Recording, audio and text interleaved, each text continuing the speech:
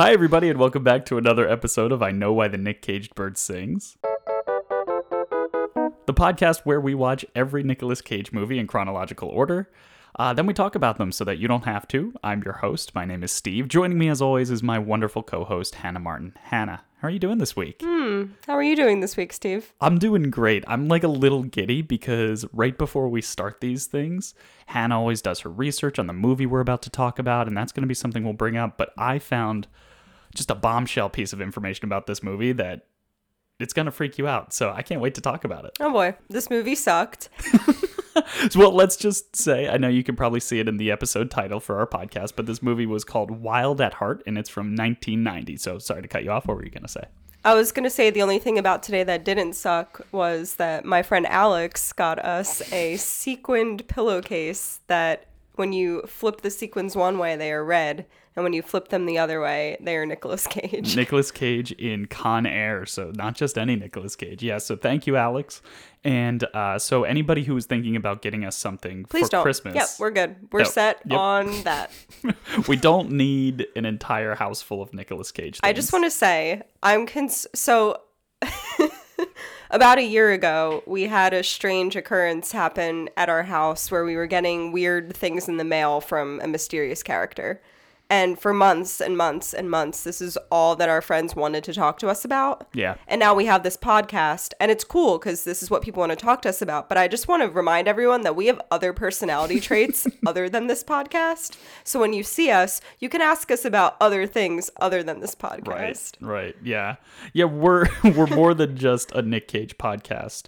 But for our listening audience currently, we are going to talk about a Nick Cage movie. So for the next 45 minutes or whatever it'll be. This is all we are. This is all we are.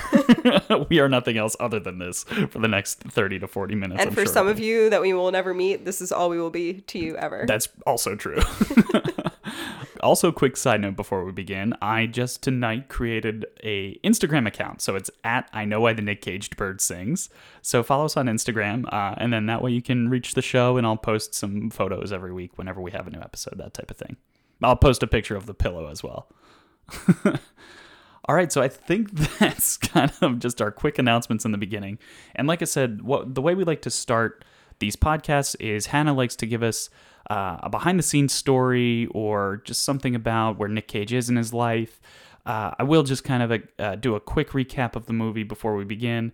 And the movie is about... Hannah's shrugging. She's got her hands up in the air. She doesn't know. I guess the quick synopsis is that Nick Cage plays a criminal who's sort of on the run from a handful of hitmen. So that sounds much more interesting than the actual movie was. But Han, what do you got for us from 1990? 1990. Do we want to talk about the ratings first, or do we want to talk about behind the scenes? Oh, sure. Stuff? Yeah, let's go over the ratings because that's easy. Yeah. I know it's kind of all over the place. I've got them here. Great. So it's a 65% on Rotten Tomatoes. Okay. And a 7.2 out of 10 on IMDb. All right, so about middle of the pack from what we've seen so far, and I don't believe it had a Metacritic score. It has a Ebert score of 2.5 out of 4. And actually, I read his review of it. Yeah, I saw a thing about it as well, that he kind of hated this film. Yeah, no, not a big fan. Yeah. So anyway, yeah, so those are the ratings. What do you got for us? What'd it do? What'd it do? Okay, so this movie stars Nicolas Cage and Laura Dern. Yes. And... Willem Dafoe. It's kind of. It barely stars Willem he's Dafoe, in like the second half. But he gets third credit. Mm-hmm. And apparently both Nick and Laura Dern were the director David Lynch's first choices for the leads. So this movie is based off of a novel, same title, Wild at Heart. So what David Lynch said is that, you know, when I read a book, I want to attach a face to a character. And when I read this book, the faces that attached themselves for me were both Nicolas Cage and Laura Dern. Wow. So he directed a movie called Blue Velvet, which Laura Dern was the star of. Mm-hmm. So they became friends. And then he said that he learned quite pleasantly that she is this character, Lula, that she plays in Wild at Heart. Not sure how he found Nick Cage, which movie he saw that made him think. I mean, Raising Arizona, maybe. Yeah, he was a con. It's a very similar character. Like, I will start by saying I don't think that Nick was the problem with this movie. Definitely not. No. I don't think he did anything to improve it. I don't think that he was the issue, though. Right. And I would say, if we're talking performances this early, I would say that Laura Dern, amazing. She saved this movie. Absolutely. This movie would That's what every critic has also agreed with you. My eyes would bleed right out of my skull if it weren't for Laura Dern in this movie. No, she's wonderful. I love her. So the director, David Lynch, he is best known for Twin Peaks. He's the writer and director, I believe, of Twin Peaks. So I never watched it, but I know it's gotten some pretty good critical success over the years. What do you got? You're laughing to yourself. I'm worried that I found what you were going to show me. Oh boy, that's exciting. I don't know. Let's just talk about it. Not yet. Okay. But so it's 1990, and Nick Cage has finally decided that he has to quit it a little bit with the method acting. Yeah. And I watched a interview of him and some British talk show host. Yeah, he did that the entire time. He ran in. Have you ever seen the Chris Farley's? No. Oh. I was going to say the first Willy Wonka with Gene Wilder. Gene Wilder, yeah. Yeah. You know how he enters and he like pretends to fall and then he rolls. Yeah. And then he stands up. Yeah. That's how Nick Cage enters the room for his interview. Right. Cross that between Chris Farley's entrance for his late night talk show where I never saw that. Oh my god, it's hilarious. Just look it up on YouTube. He comes in through the back, like through the audience, and he just like picks people up and throws them, and he just freaks out. It's chaotic energy with a little bit of Willy Wonka. Yes, I would agree with that. Yeah. He takes his shirt off. He takes his shirt off because he has like a merch shirt on from the movie, and says to the interviewer, he was like, "Oh, you know what?" Oh, that was horrible. I'm not even gonna try his voice. That's okay. He was just like, "Oh, you know what? What you need is a Wild at Heart shirt," and he has a leather jacket on, and he takes his leather jacket off, and just strips down and takes his shirt off and gives it to him. Yeah, he was definitely on drugs. Oh, absolutely. And there's no way that this talk show host wanted his shirt. Absolutely not. Absolutely not. The talk show host might as well have just said, "Get the hell out of here, you crazy, crazy man." So what else from the movie? I know that there's a lot, and information. We'll talk through as we get to each piece. The wardrobe is one. Okay. And I want to wait for you to get there because of the line that Nicolas Cage delivers regarding his wardrobe. Okay. There's a few things surrounding that. Okay. Great. So do you want to jump into the movie? Do I want to, or no? do we I know have you to? don't want to. Yeah, but that's the next segment of our show. Is that I go through the movie Nick Cage scene by Nick Cage scene. We really could just end everything and our own lives right here, right now. So, yeah, this was a tough watch, but like I said, it was made so much better by their performances of those top three build. I think Laura Dern especially. Nick Cage was not horrible. And Willem Dafoe was in a small role, but he was really good. I would argue that the problem with the movie was not acting. It was the writing. Absolutely. And the directing choices. Right. So speaking of directing choices, let's jump into the movie. And the movie starts right away. And it's Wild at Heart. Like the words jump up on the screen like a bad PowerPoint presentation, and there's just all this fire in the background, and throughout the entire movie I would argue that every scene ends like a bad PowerPoint presentation. like bad swipes away. I don't think it actually does that. I think it's like kind of natural movie fades. No, it's not. Nothing is natural. Okay, well, not natural, but like it's not jarring. We did watch a movie, I think it was, Best of Times right in the beginning, where they used like the star swipes and stuff that you would see on PowerPoint. Yeah. Which obviously they didn't really have like PowerPoint back then, I don't think, but. Oh, sorry. One more thing. Yeah, please. Nick Cage sometimes in his interviews talks about how his mom gets really excited when one of his movies come on TV. Mm-hmm. And she was a big fan of Wild at Heart. Ooh, okay. Nick Cage said that he never studied dance. But if you look at Wild at Heart, my mom saw that movie and said, "You're a dancer. Look at how you're moving. Look at all that strange energy. It's like modern dance." Okay. So his mother's partially to blame. Yeah, okay. So we'll discuss in more detail why the fact that his mom loves this movie is crazy fucked up. He has a ton of sex in this movie. Yeah, he has a lot of sex in this movie. Like a third of this movie is sex scenes between I thought him it was and Laura just a Dern. porno. Yeah. Well, so, and I also read, and you might have some more details, but they were going to give it an X rating. Yeah, I read that. Yeah. I also read that Laura Dern, She's dismissed her Yeah. Or no nudity her clause. no nudity clause for, yeah.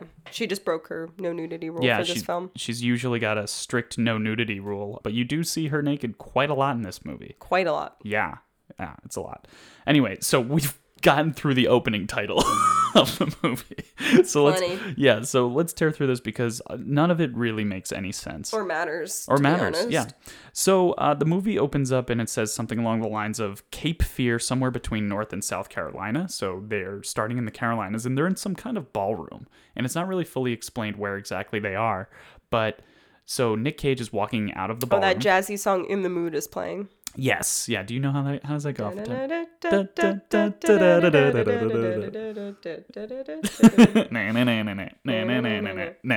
All right, that's enough of that. So they're walking out of this club, and some guy comes up to Nick Cage, and he goes, "Hey man, I heard you're not just sleeping with your girl there, but you're sleeping with her mom too." And Nick kind of gives him a wink and a nod, and he sees like the mom at the top of the stairs, like kind of looking down. And the guy he was talking to, who we don't know who this guy is, he pulls out a switchblade and he goes to attack Nick Cage. So Nick Cage, defending himself, kind of blocks his swipe with the knife and throws him away. And he ends up killing this guy, but he goes all out and bashes this dude's head in. So he ends up going to prison. But I want to stop here because I brought up the mom. And that quickly, huh? That quickly, because this needs to be said. Well, it's Laura Dern's real mom. It's Laura Dern's real mom in real life, which we thought was pretty interesting. And what we've said several times already is that the performances in this movie are really good. Whose performance do you think would be the worst in this movie? I don't know. Who do you think? Well, throughout the whole time of us watching this movie, we said, oh my God, the bitch who plays Laura Dern's mom is the worst actress in this entire movie. Brings the movie down 1,000-fold. Mm-hmm. Guess who got nominated for an Academy Award? Shut the fuck up. Guess who got nominated for Best Supporting Actress? Shut the fuck up. Laura Dern's mom, the worst actress in this movie. Not Laura Dern. Laura Dern didn't make the cut, even though she's incredible in this movie. No fucking way. Yeah. You didn't read that? No. Yeah. How incredible is that? How ass backwards is that? She's the worst. I am no critic. Right. Well, she didn't win, if it makes you feel any better. Well, of course not. Of course not, she didn't win, or of course not, it doesn't make you feel any better. Neither. Oh my God. Yeah, nominated for an Academy Award, at least according to IMDb, so you can double check me on that. Well, it said that she had a tendency to improvise as well, so that was clear. She and Nick are kindred spirits. Jesus Christ. Oh my God. Can you imagine being on a set with these two? I mean, poor Laura Dern. Yeah, it's her mom, too. She can't escape that shit. Right. She goes home to that. And she had to simulate sex with Nick Cage, a lot. A lot. Whew. Anyway, so that's the first scene. So Nick Cage bashes this dude's head in. So he's in prison for almost 2 years. Prison's called PD Prison Correctional Facility, which is kind of a weird name. PD, but P-E-E. Right, P-E-D-E-E. So he's in prison and he calls Laura Dern's house and the mom answers. And the mom hangs up the phone with him and I can't believe this bitch looks nominated. She looks directly at the camera and finishes her martini. And it's a long shot of her just drinking and looking into the camera with no expression on her face at all. So David Lynch said that in her first scene, this woman was just miles away from the text that he had written. She got this spirit. She got this miles away from the text. She got the spirit of the scene well, but she didn't recreate a single word that he wrote. So he had to take her aside after that and tell her that she was just so bad at sticking to the dialogue, but she just loved to be seized by emotion and was carried away by it. That's so funny to me. Oh my God, she's miles away from the text. This woman. It's incredible. Oh my God. So Nick Cage, after 2 years, gets picked up out of prison by Laura Dern, And she goes, "Here, I brought you my jacket. I brought you your jacket, your snakeskin jacket." So he wears his jacket probably the entire movie. He says, "Hey, my snakeskin jacket. I ever tell you this jacket is a representation of my individuality and belief in personal freedom?" Like, and coming from a murderer, manslaughter, or that they say later, like in this kind of criminal, it's kind of funny. So in the beginning, there's also, except for that long shot on the mom, there's a lot of quick cuts. So we're like, oh, maybe this will be kind of like a casual watch and interesting. Spoiler alert, this movie is not interesting or fun, and there are a lot more long shots that are just boring as hell. But you said you had something to say about the snakeskin jacket. Yeah, in a plot twist that is seemingly unsurprising to anyone, the snakeskin jacket is actually Nick Cage's in real life. And he really wanted to wear it for this movie because he thought it was cool. So he asked the director if he could wear it, and he asked if he could say that line. What? Yeah, it's not a part of the book. No. But it's also like... Yeah. Okay, no, I don't have any thoughts on that. My mind has just gone blank. So in that interview that I watched where the British talk show host, he was like, when Nick was like, "Oh, I want to give you a memento from the movie," the British talk show host was like, "Oh my God, are you going to give me your snakeskin jacket?" Nick was like, "No, I'm going to give you this t-shirt that I'm wearing and sweating in right now." Because when I showed up, I decided I was just going to flip and jump around like a lunatic. Oh, Christ. And he says that line several times. It's a representation of my individuality and belief in personal freedom. Belief in personal freedom. And then other people go like, "Hey, nice jacket," or something. Like, the jacket is a big part of this movie, and it just has nothing to do with the book or the David Lynch's version of this movie. It, for whatever reason, reminds me of like Bob Vance Refrigeration, where it's like every time they refer to the jacket, it's like, "Thank you. It's a representation of my individuality and belief in personal freedom." Christ. So after he gets picked up from prison, they immediately go to a motel, and then you immediately see Laura Dern's boobs. Like we said, she's naked a lot in this movie, and that kind of took us by surprise the first time we saw it. And he's doing a weird thing where he's like balancing an alarm clock on his feet. It's kind of a nothing scene. So then we go back to Cape Fear, where now we see him, quote unquote, having sex with the mom. So she's in the bathroom. She goes into the bathroom with him, and she's drunk out of her mind, and she's like, "Why don't you have sex with me in this bathroom stall?" And they go in there, and I don't think we see the confrontation, but later we see that she confronts him about something in the bathroom stall. But in a very cagey voice, he goes, "I think you need a cup of coffee." But now that I say that, I should also mention that he speaks like Elvis throughout the entire movie. He's got a very Elvis voice. That was on purpose. Obviously, yeah. And then Laura Dern's character is meant to be a little bit like Marilyn Monroe. I could kind of see it. But it's like an Elvis and Marilyn Monroe. Okay, that kind of makes sense. But like a white trash Elvis and a white trash Marilyn.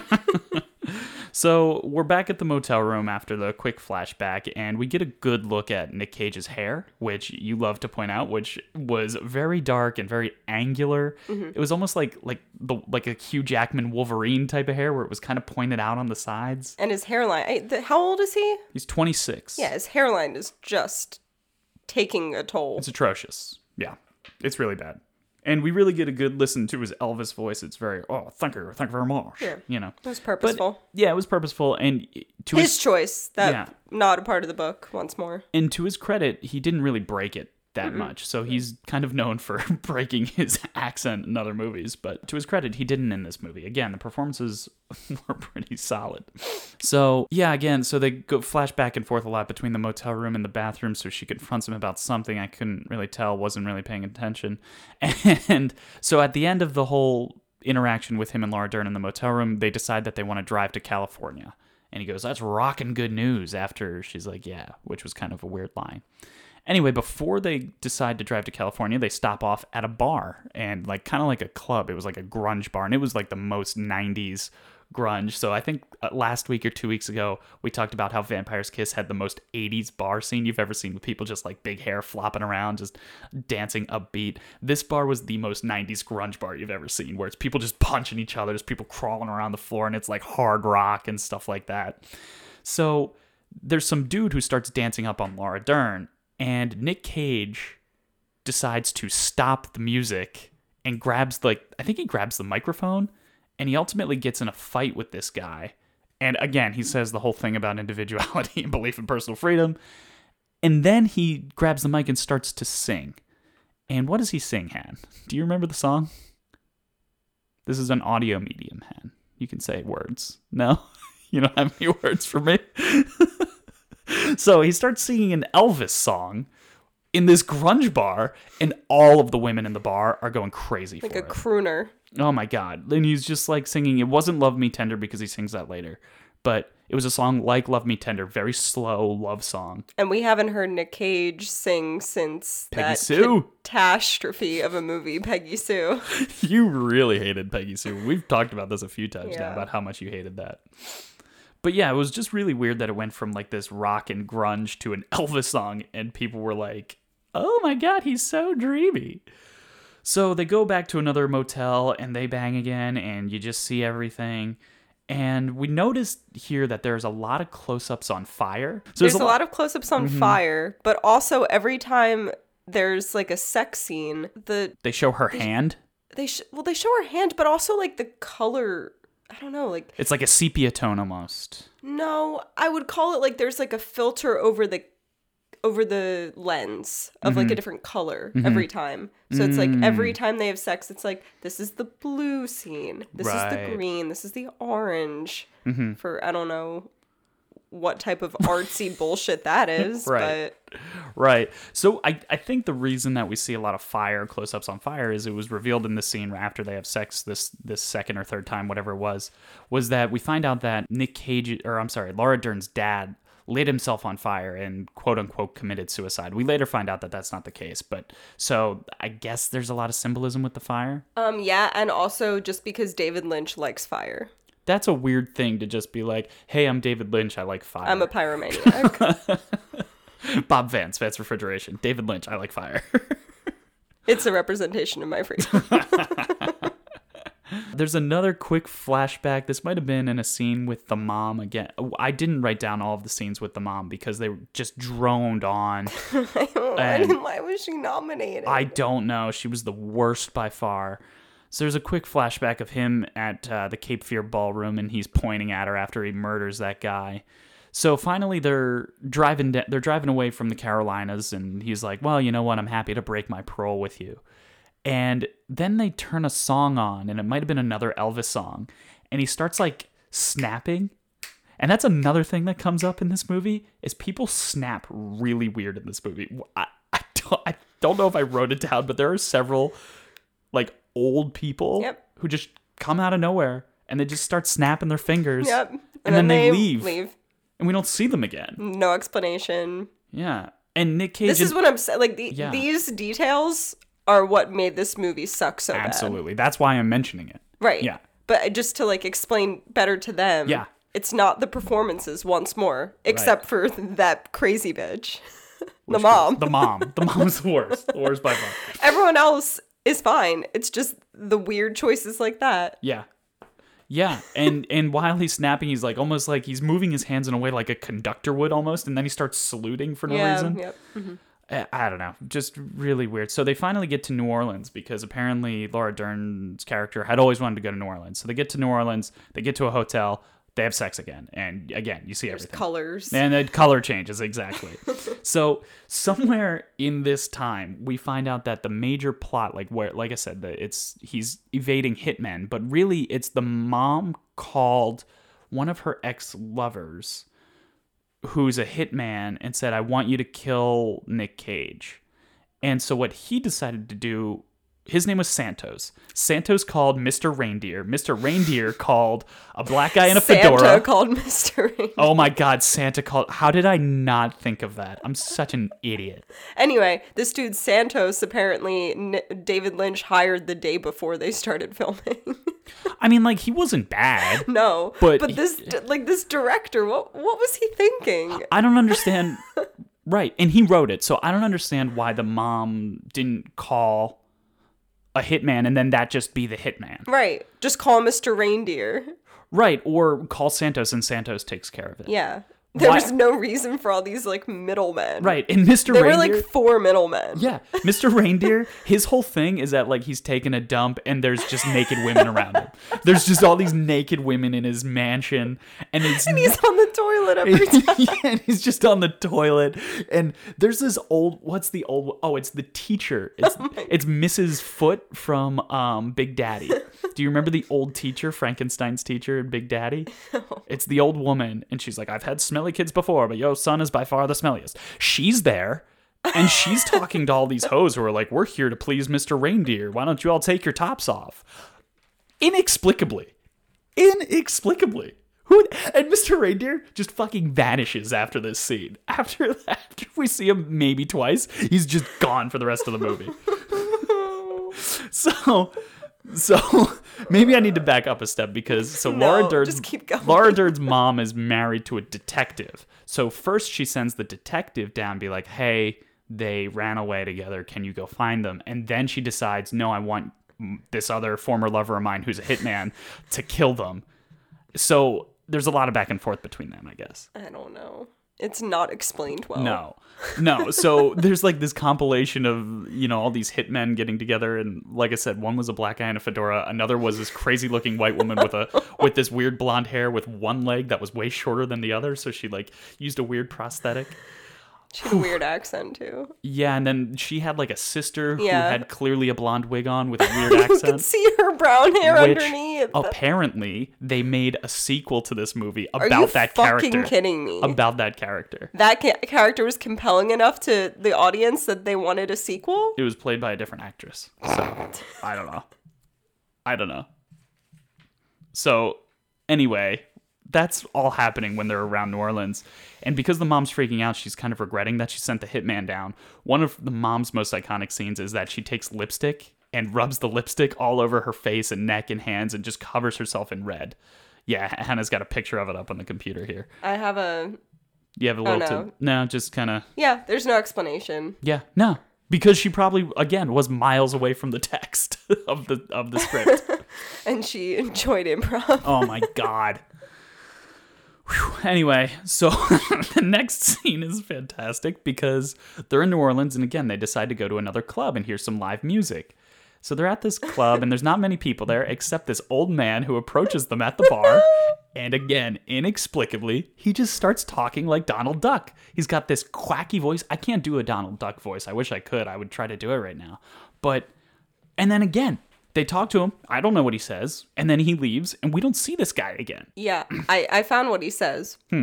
So first he says, hey guys, how's it going? It just sounds like his voice is like, his throat is replaced with a kazoo. Is like yeah. The only way that it could be described. Apparently he says, pigeons spread diseases and mess up the place. What? I'm sorry. What the fuck was this movie? God damn it. That's so frustrating. I don't know what I expected. Why would I have expected? They're not weirded out by it though. No. They're just like, oh, okay. Yeah. Cool. Bye. Yeah. Holy Christ. So they're still at the jazz club in New Orleans, and they're telling like old sex stories. So again, it flashes back, and Nick Cage is telling the story about, it might have been his first time or something, but so that's kind of the next time we see him. He says a funny line. He goes, I had a boner with a capital O. And I was kind of like, that's just funny. And so they decide, you know what? This story is getting me too hot and bothered. Let's go back to the motel, and they have sex again. So at this point in the movie, it's a lot of that though. Like, it's a lot of telling stories that are irrelevant to the plot. Absolutely. Yeah, absolutely. And I don't know if it was... Has any of the other imagery happened yet? I know what you're talking about. Yeah. We'll get to that in a minute. Yeah, because I have some choice words. Okay. All right. We'll get to that soon. So yeah, we're, a little over halfway into this movie. And again, this is Nick Cage's mom's favorite movie, at least at this point. And Nick Cage has had sex like 5 times. Anyway, let's move on. So stop at a gas station, and Laura Dern, this is one of my favorite scenes because Laura Dern's like, hey, I'll take over and I'll start driving. And as she's driving, she can't find music, and all she's hearing is news and people talking about people being raped and all what's wrong with the world, and it's all these terrible news stories. So she stops the car, pulls over, screams at the radio, and says, Nick Cage, you find me some music on this radio right now. So he finds music, and what he then does is he screams really loud. He has a great scream. He flips out of the car, like he does a backflip out of the car, and then just starts doing karate. Moshing. He just starts doing karate chops near the car, and Laura Dern's like trying to match his energy, and then they ultimately embrace. They're karate moshing next to the car. Yeah. So at this point is where But that also doesn't further the plot. No, not really. Not really. Sort of, I guess, but It's like, oh, these crazy kids. because I think that they mentioned it earlier where Laura Dern's character was raped when she was younger. So maybe because she was scanning through the channels and heard a rape maybe. story, maybe that freaked her out. So maybe that does kind of advance her character or his character or something. But you know what doesn't advance this movie is that ultimately Santos and Mr. Reindeer and all of those hitman buddies catch up to the detective guy and they capture the detective. And it's a dark room, and there's this old black woman who's not explained. She just walks past the screen, smiling, just starts snapping her hands, and that's it. While they're like interrogating this detective that they've tied up or something. And I wrote down, or I said to you, I was like, how do I get on a microphone and explain what I just saw? And I don't think I did a great job because there's so much weird imagery in this movie. But yeah, again, old people snapping. I don't understand why. So they're still driving in the car. They're going from New Orleans through Texas or into Texas. And Nick Cage reveals that he actually used to work for Santos, and he was there the night that Laura Dern's father died. They don't really dive into that too much. It's just like, oh, wow, that was such a secret you kept from me. And he's like, oh, yeah, sorry. And that was kind of it. Then they drive by an accident on the side of the road. They're like, what is that on the road? And it's a bunch of clothes all over the road. And they see a flipped car, and they run into this woman who's still alive, and she's freaking out. She's like, where's my purse? Where's my purse? My mom is going to kill me. And she's like an adult. And she's bleeding from her head. She's bleeding from her head and her neck and her arms. And like, she starts scratching her head. And then she's like, oh, there's something sticky in my hair. And we're like, oh, that's her brain. And like, this was a really graphic scene. I mean, similar to the first scene in the movie, how when Nick Cage like violently murders the other person, it's like very like Tarantino. Yeah. Yeah, I would say so. Every death in this movie is like very graphic. Yeah, and you know, they flash back to Laura Dern's like rape scene. Yeah, that was also graphic. Very also, graphic, the sex is very graphic. Yes. It's just, this whole movie is extremely gratuitous. Yeah, absolutely. So I wonder if that's just, they were trying to go for that. I think it's just David Lynch being a fucking weirdo. So he does say to the girl, there aren't very many great Nick Cage screams, except for when he flipped out of the car. That was one of his first screams. We'll get to the better ones later. Oh, there's some great ones. But up until this point, he's yelling at the girl who's kind of wandering around. He's like, hey, hello, girl. And he yells girl. And it's kind of funny. But anyway, so then She dies. Yeah, she's unimportant. It's all of these scenes that they just spend so long on, and then nothing happens, and then they drive away. So they end up at the blonde woman hitman. Like they end up at her house with like one leg longer than the other. Yeah, but it's her sister who's got the blonde wig, brown hair under her blonde wig. So ultimately, they're driving through Texas, and it's a little out of the way. And Nick's like, hey, is there a hit on me? And she's like, no, of course not. And we at some point also find out that Santos killed Laura Dern's dad, and it wasn't an accident or wasn't a suicide, that he lit himself on fire. Anyway, so they stay at this motel in Texas, and Nick Cage walks in, and there's like, again, graphic imagery of like these bugs flying around this pile of barf on the ground. And he's like, did you barf? And she's like, yeah, my stomach hurts. And Laura Dern, yeah. And he's like, here, I got you this. And it's a candy necklace. And he's like, there's 40 flavors. One for each of the reasons why I love you. And it's like, that's kind of sweet, but it's also like you don't have more than 40, and there's also definitely not 40 different flavors on a candy necklace. Probably 4. Yeah.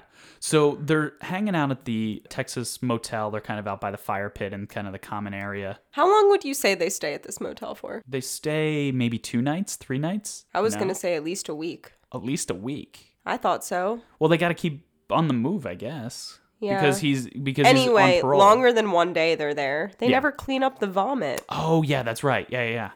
So they never clean it up, and it's just there, and every time somebody walks into the room, they're like, it smells like barf in here. And we're like, oh, God. And they show it, long For shots no of the barf. reason. Yeah, Why? Yeah, exactly. Didn't further the plot. So they're hanging in this courtyard, right? And it's like their first night there, and they're hanging out with some of the locals. I have that. And maybe you have a better description of Yeah, this guy. I do. But it's this bug-eyed old man, and he starts talking about his dog, and it's this long monologue that I don't understand why he's talking about it. Where did he come from? All right, so here we go. It says that, so whoever wrote this article says, because this is the David Lynch theme, this scene makes 100% sense in context to the story. Just kidding, it makes 0 sense. Yeah, absolutely. So the quote is, my dog's barks some. Mentally, you picture my dog, but I've not told you the type of dog which I have. Perhaps you might even picture Toto from The Wizard of Oz, but I can tell you that my dog is always with me, and then he barks at her.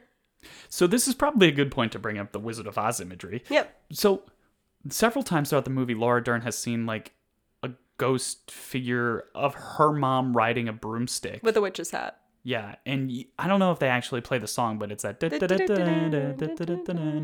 But so there's that, and then there's somebody. He says Toto. Yeah. There's a crystal ball. Yes. Let's see what else. Somebody mentions They the Yellow mention Brick the Yellow Brick Road. Road a lot. Yeah, she's wearing red, like high heels. And she clicks them together at some point. Yeah, in like the next scene or so. They talk about going over the rainbow. Yeah. Yeah. So it's Anyway, Uh-huh. nothing to do with the book. no, Not the book Wizard of Oz, but the book Wild at Heart. really. No, David Lynch, once again, might be a pyromaniac, also is a big fan of The Wizard of Oz. And just decided that he was going to... Just put it in there. Just put it in shoehorn there. it in. Just shoehorn it on in there. Oh God. So, I don't know what the book was actually about. Because the movie wasn't about anything. Right. But I was trying to think, is it like about, No Place Like Home or something? No, I think it's like all these forlorn people are looking for their own Oz and looking for a way, but they have all these trials and tribulations that they have to deal with. Blah. Yeah. it's some bullshit. Absolutely. Is what it is. Ugh, God. All right. So they're out, they're talking to this fucking weirdo talking about his dog, and then out of nowhere come these 3 largely overweight women who are fully naked, and they start bouncing around and jumping around. More images that I just don't understand, and their boobs are out and flopping in the wind. And then who breaks up these 3 women but sleazebag Willem Dafoe with these horrible teeth. But again, Willem Dafoe, he's a great actor, and he played this sleazeball character really well. So we see Willem Dafoe, and he's like this ex-Marine, and he's kind of like a local, I guess, and everybody seems to know him. He's got this pencil-thin mustache and, like I said, these brown teeth. But it's like his gums are he's got 90% of his yeah. teeth, and then his tooth is like very tiny. We all know someone with those. Oh, yeah, he's got a bad tooth to gum ratio. Yeah. Yeah, as Family Guy says. So the next time, we see Nick Cage is they go back to the room, and Laura Dern is so upset about something. She's like, I can't even say it. So she writes it down. She writes down the words, I'm pregnant. So Nick Cage takes 2 cigarettes at a time and lights 2 cigarettes. So I also saw a factoid that there was one scene where David Lynch asked Laura Dern to smoke 4 cigarettes at a time, and she passed out. Good God. Yeah. So that's fun. The next scene is fairly important because Nick Cage he's out fixing the car, and Willem Dafoe comes into the room with Laura Dern, like where Laura Dern's staying. And he really fondles and Sexually molests her. assaults her. Yeah, sexually assaults. I wasn't sure of the appropriate word. But I you're think right, yeah. that would be appropriate. Well, because it's not like technically rape, or I guess it No, is, but he yeah. definitely sexually assaulted her. Absolutely, yeah. So that was really weird. And then he goes out to catch up with Nick Cage, and so he's kind of working on the car, and he's like, "Hey, how about a beer?" So they go get a beer, and Willem Dafoe says, "Hey, I got this job for you. Just the two of us. We go into this bank 2 towns over or something. There's only 2 guys that work there. We can each make like $2.5 grand, because Nick Cage told him we don't have much money left or something." So we see the crystal ball while they're talking about robbing the bank for some reason. I don't understand why. It's very frustrating. Nick Cage comes back to the motel room, and it's late at night, and he starts taking off his clothes, and he's wearing like a thong. It's not really a thong, but he's wearing some very skimpy underwear, which I thought was funny. So he's standing outside waiting for Willem Dafoe, and Willem Dafoe pulls up in the car with the chick with the blonde wig, and he yells, "What the hell is she doing here, man?" And they have a weird exchange to prompt Nick Cage to say, "The eagle flies on Friday." Do you remember that at all? No. So they get to the bank, he puts some pantyhose over his face, him and Willem Dafoe go in. And Not the first time he's done that in a movie. What, put pantyhose over his face? What other one did he do it Raising for? Arizona. Oh, yeah, you're right. That one he did. Best Dressed. Yes, absolutely. How could you forget? My apologies. So rude. So he's getting pretty excited about robbing this bank, and Nick Cage screams really loud. It's a really good scream, and he throws his hands straight up in the air, and he starts getting excited. And then Willem Dafoe shoots both of the guards. So Nick Cage was very adamant, "I don't want anybody to get hurt," but Willem Dafoe shoots both of the guards. And then he turns to Nick and he's just like, "You're next." But of course, as luck would have it, a cop pulls up to the bank. Now, notice I haven't mentioned a hitman in a while, and that's what this movie is about. And we just don't see the hitman for like the whole second half of the movie. Is that what this movie's about? I don't know. I mentioned like the hitman's sister. But anyway, so there's a shootout. So the cop comes up and he hears the shooting, and Nick Cage immediately comes out of the bank. He immediately puts his hands on his head, gets down on the ground. Willem Dafoe decides to start firing, but he gets shot 2 or 3 times, and he lands in such a way that the shotgun that he's using blows his head clean off his shoulders, and it's awesome. Like a Quentin Tarantino movie. Absolutely. So Nick Cage gets arrested, and he's back in prison smoking 2 cigarettes at a time again. And we find out he's doing 6 years. So 6 years later, he's got a son, and he's at the train station and meets up with Laura Dern, and he says, "You must be my son. You must be my son." He really drags on the word son. He gives him a little stuffed animal. And their son's name is Pace. And I think we've mentioned a few times, I think it's a good time to bring up, though, the pacing of this movie. Because... Wow, great segue. Thank you. I'm really good at this. But the beginning of the movie is so quick cuts and very in and out of scenes. I recall you saying at the beginning of the movie, "Well, at least it's not entertaining." Boring. Were the words I used. Not boring. At least it's not going to be boring. I was bored. I was so bored by the end. It's like David Lynch just forgot how he directed the first 30 minutes of the movie. Or any other movie he's ever done. Yeah, or TV show or anything like that. And it was just so many long scenes where the mom's talking to Santos, and the Laura Dern's just laying there, and Nick Cage, and they're talking about life after they've had what does life mean to you? I had a tough childhood. My parents both died when they were like, God damn it, who the fuck cares? It reminded me a lot of the scene from Valley Girl that broke me. So if you're not familiar, go back and listen to our episode on Valley Girl, and there is a scene that absolutely broke me in Valley Girl. So it's 6 years later, and they keep cutting to the mom. So before Laura Dern goes to pick up Nick Cage from the train station, she's on the phone with the mom, and she's like, "You can't stop me from seeing him." And they hang up. But they keep swapping in and out of the scene between Nick Cage and the mom. And the mom is just in her house screaming at the air. Just screaming, doing nothing, just yelling her heart out. Yelling her way to an Academy Award nomination. And Laura Dern takes the glass of water she's drinking after she hangs up with her mom, and she throws the glass of water at a picture of her mom, which I was like, okay, I get it. That's fine. Whatever. And so we'll get to why that's important in a second, but... Oh my god, I just realized why. Oh my god, she's the fucking Wicked Witch. Oh. Oh my god, she's a fucking Wicked Witch. Oh my... I can't.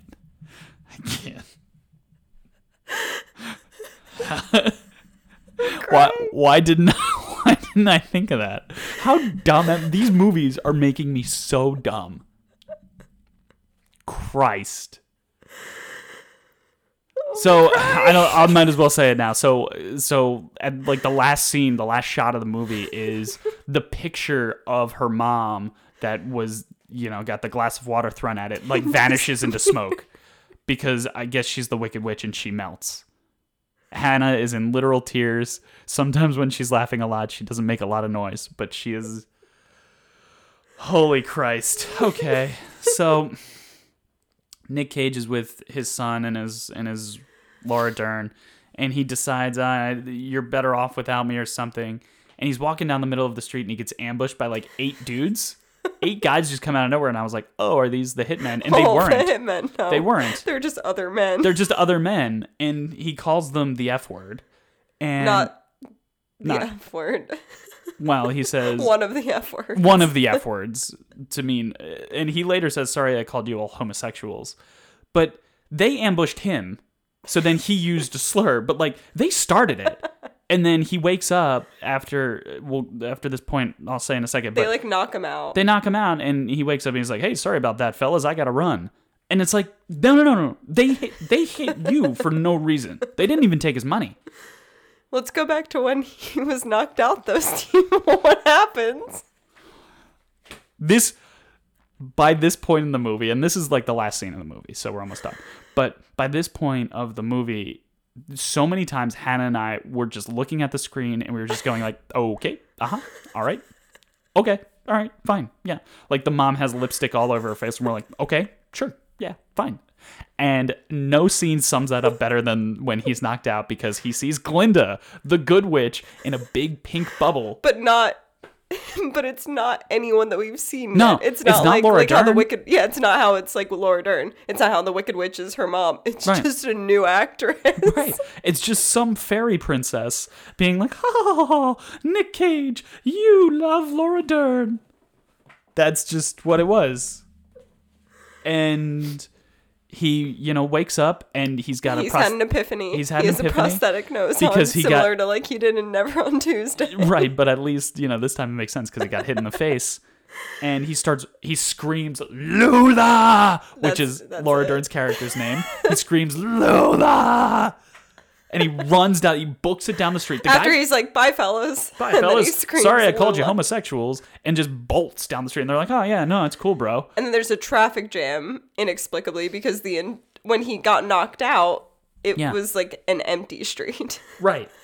So he just turns the corner and there's 1,000 cars in the street. So much so, jumping over all of them. Yeah, that he climbs over the cars and he's standing on the roofs of the cars and he's jumping from car to car.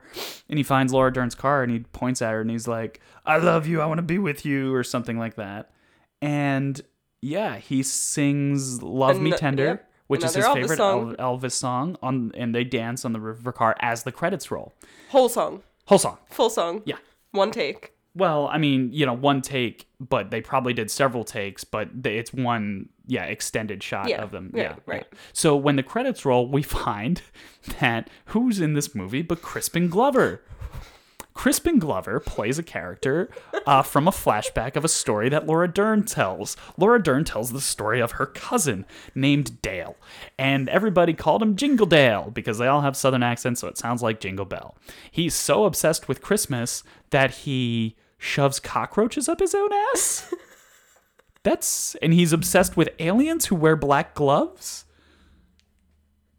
This was a literal 5-minute segment of the movie that just happened and then never got referenced again. And he dresses up like Santa Claus. Santa Claus. Except towards the end of that flashback where he was just wearing a suit, but he was doing a funny little dance because he put cockroaches in his underwear. What? Why?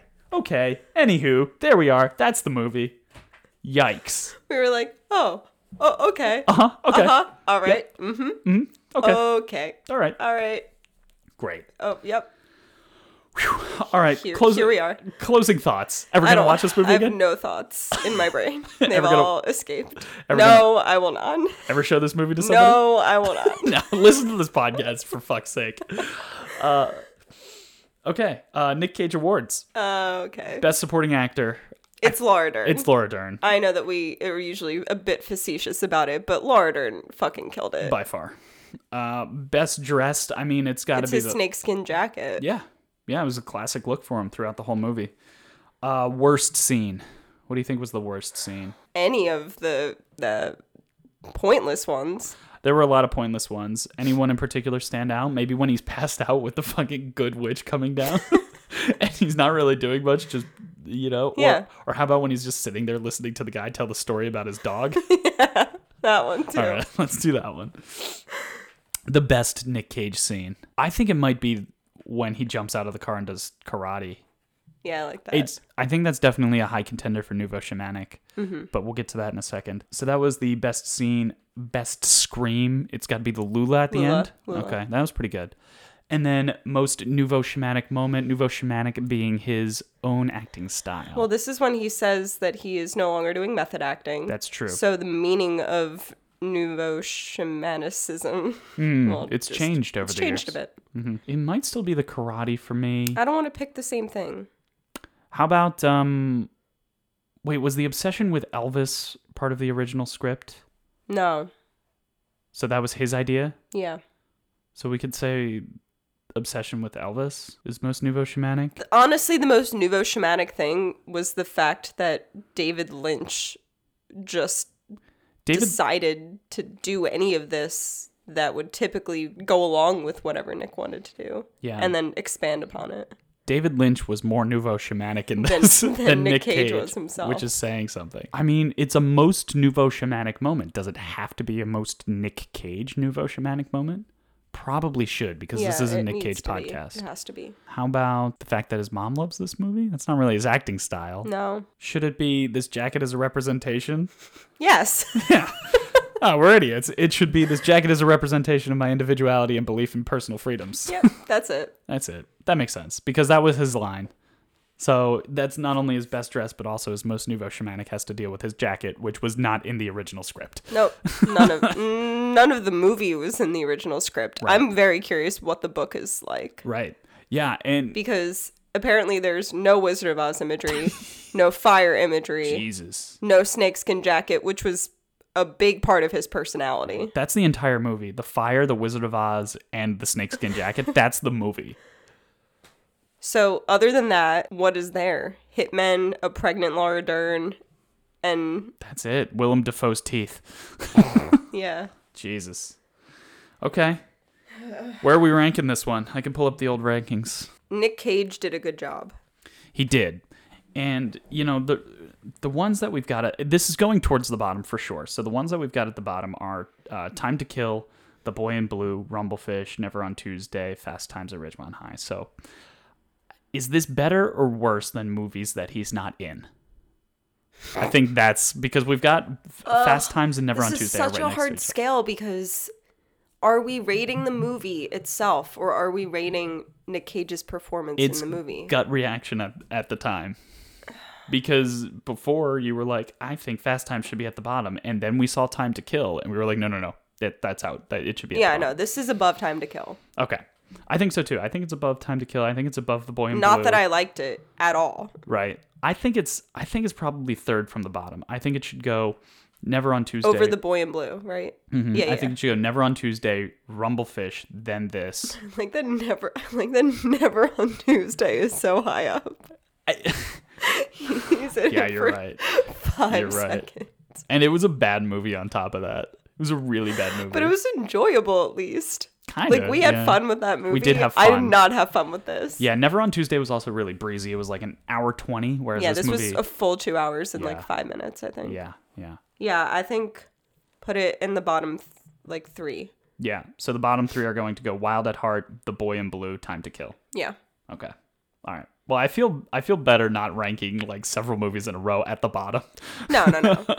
Laura Dern's performance saves the movie. Absolutely. She's really good. And like I said, Nick wasn't bad. No. He plays that type of character really well. Yeah. And he's going to play a weird con in the future. He just plays a weird guy well. Yeah, absolutely. I don't disagree with you. So that's where we're going to rank it, and that would put it at number, what would that be? 12? 13 out of 15. So pretty low. Next week, we are going to be watching a movie called Firebirds. It's starring Nicolas Cage and I think Tommy Lee Jones. And a quick Google search will tell you that this movie next week has a 10% on Rotten Tomatoes. Can't wait. 10% out of 100. Actually, so I'd said next week, and that's a lie. It's not going to be next week. It'll be in 2 weeks. We're taking the weekend off for Thanksgiving. I need a mental health break. Yeah, we do need a mental health break as well. But I think that's just going to do it for us. Wow, yeah. Yeah. Mm-hmm. Anything else, Han? No. I think that this movie was an expression of my individuality and belief in personal freedom. I couldn't agree more. And now you know why the Nick Cage bird sings. Thanks for listening, guys. Take care.